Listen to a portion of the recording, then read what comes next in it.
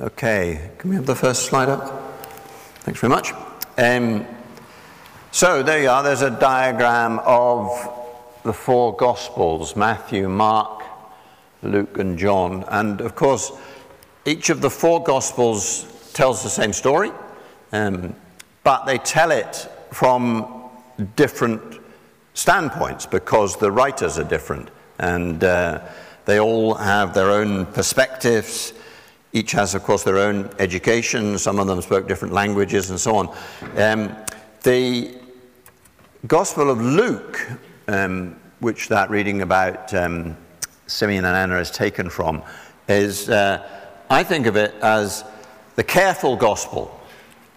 And the reason for that is because actually, as you probably know, right at the beginning of Luke's Gospel, he tells us what it is he's doing. And he says in chapter 1, verse 3, "Since I myself have carefully investigated everything from the beginning, it seemed good to me to write an orderly account for you, most excellent Theophilus."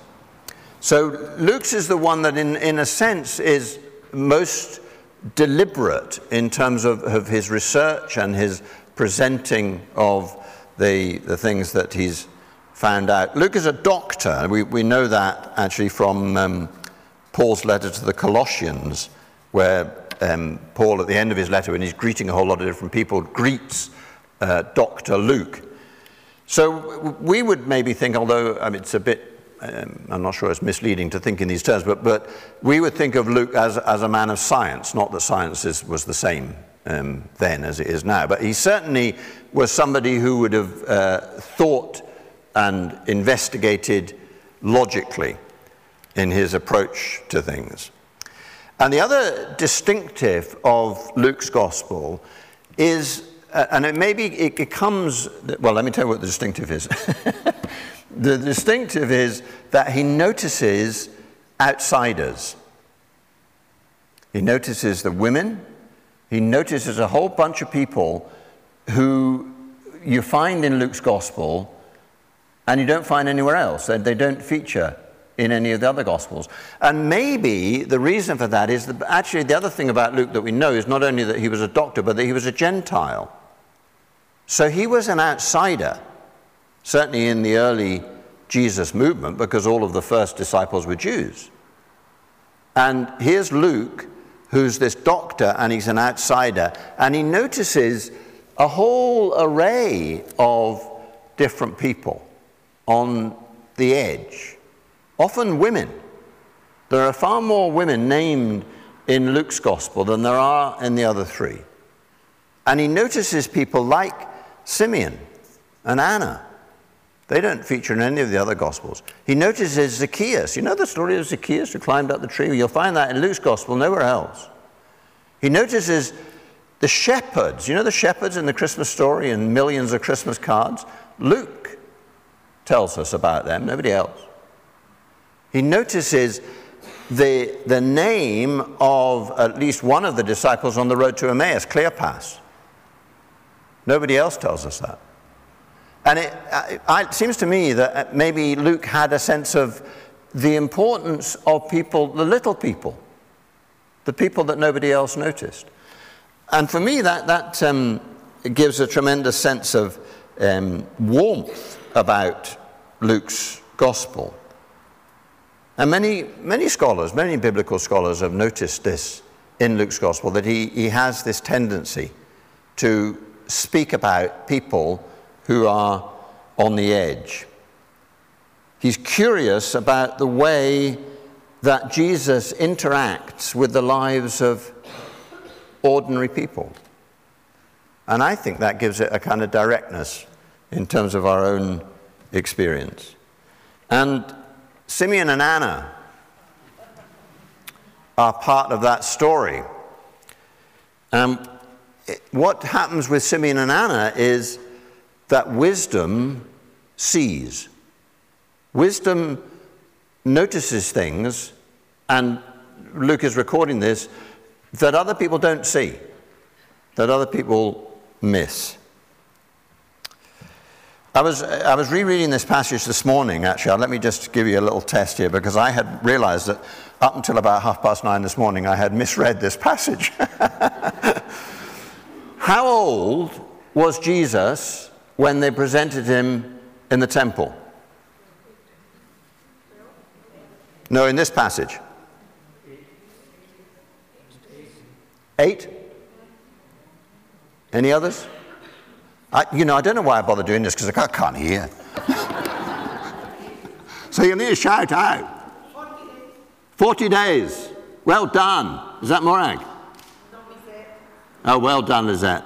Yes, I had misread it, because the first bit is about when he was circumcised, and it said he was 8 days old in verse 21. And then it goes on about the time of the purification. And I had assumed that actually he was 8 days old when they presented him in the temple, but he wasn't. You're quite right. The time of purification would have been, between 30 and 40 days. And so he would have been a month old. But nevertheless, this child that was a month old is brought to the temple by Mary and Joseph. And Anna and Simeon look at the child and they see something that other people have missed. Now, I know the people in this picture. And one of them is 4 days old, and the other is 86. You probably can tell which is which. So, looking at the child for a moment, rather than the adult, can you see that she is going to be a famous actress? That she's going to be Prime Minister? That she's going to win a Nobel Prize for physics? Can you see that? No, neither can I. But Simeon and Anna looked at this child that was a month old, and they knew. They had the wit and the understanding to see something that other people miss. And it's that wisdom that I want to concentrate on, really, with Simeon and Anna. How did they know? Where did that wisdom come from? What were the roots of that discernment for them? And the first requirement of wisdom, it seems to me, is as simple as it is difficult. And it's this: waiting. Actually says in the passage that Simeon was waiting. It says he was waiting for the consolation of Israel. And there's an implication too that Anna, being all those days in the temple, she was waiting too. How are you with waiting? Yeah. There's an old proverb, isn't there, that all good things come to those who wait. And I kind of wondered in previous times anyway whether that was what was behind the reputation that British people have for loving queues. If you see a queue, join it, because there might be something at the far end of it. Actually, I think that probably our current culture doesn't like queues, and none of us much like queues. One of the icons, I suppose, of our generation is Instagram. Well, I have to be a bit careful because I have no idea what that is, really. But the name, even the name, is it's about instant communication, isn't it? It's about instant response. It's about instant gratification. How many likes can you get in the first 30 seconds? Everything has to be instant. And actually waiting is really tough, isn't it? Waiting and not knowing, really. But that's where the roots of wisdom lie. They lie in the waiting. Waiting for the consolation of Israel, in Simeon's case, and in Anna's case, is the redemption of Jerusalem. The language is slightly different, but in essence they're waiting for the same thing. They're waiting for God to keep the promises of Scripture. That's what they're waiting for. What are those promises? Well, we could spend many fruitful hours, couldn't we? looking at the promises of God in the Bible. Let me just give you one. Come to me, this is Matthew 11, all you who are weary and burdened, and I will give you rest.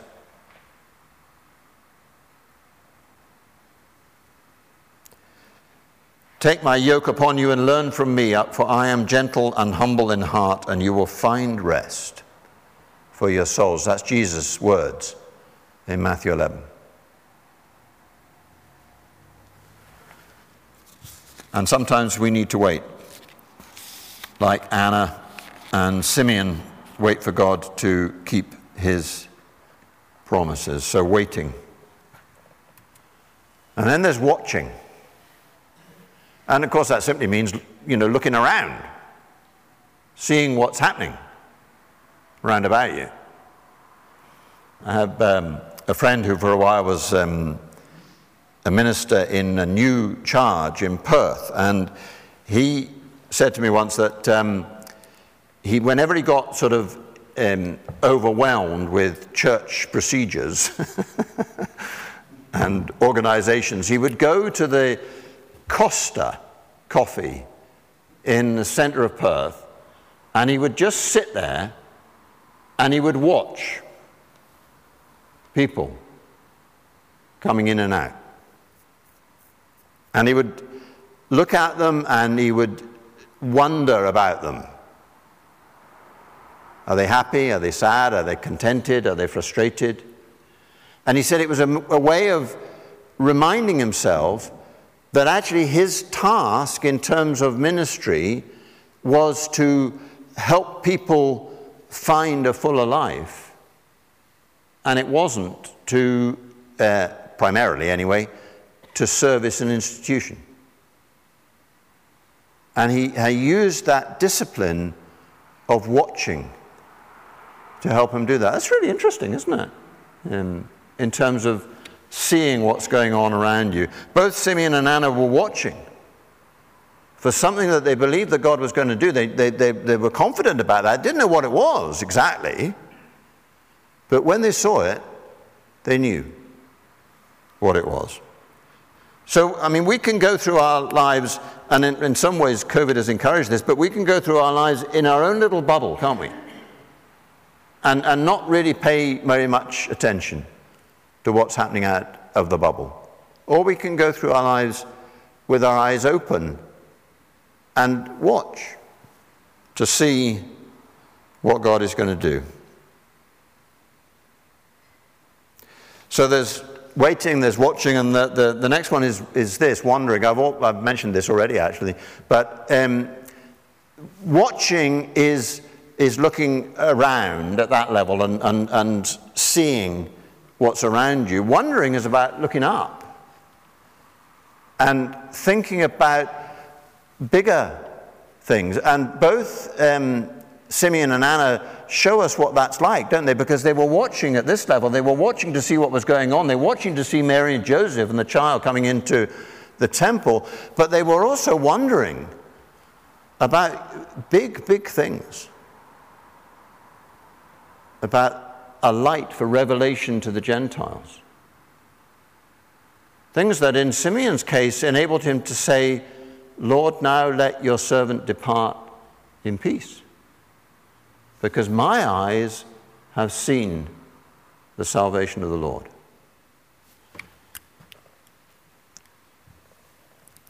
Simeon was wondering.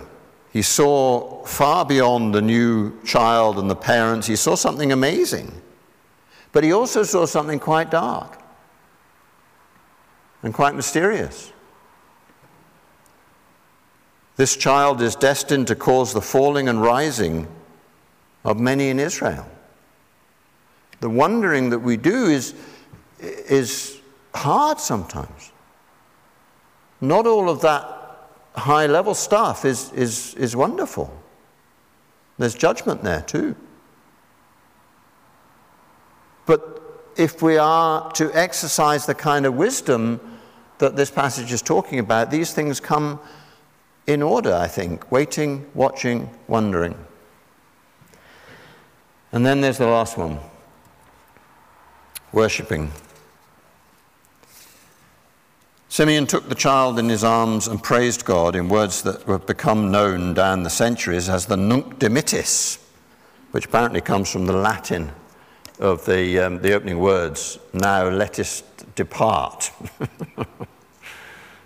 And Simeon used these words to worship. And similarly with Anna, the text tells us that she gave thanks to God and spoke about the child to all who were looking forward to the redemption of Jerusalem.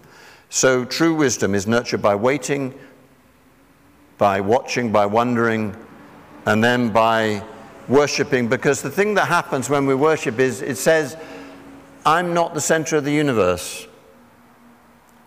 Life is not all about me.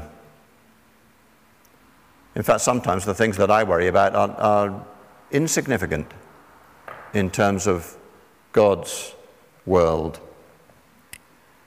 True wisdom understands that it is something above and beyond anything in our understanding that is key, actually, to our lives. It's much bigger than we are. As Proverbs puts it, the fear of the Lord is the beginning of wisdom. The knowledge of the Holy One is understanding. So wisdom sees, wisdom that is rooted in waiting, watching, wondering, and worshipping. And I guess my prayer for this new year, for myself and for us as a congregation, is that we would have wisdom. Wisdom to see. Let us pray.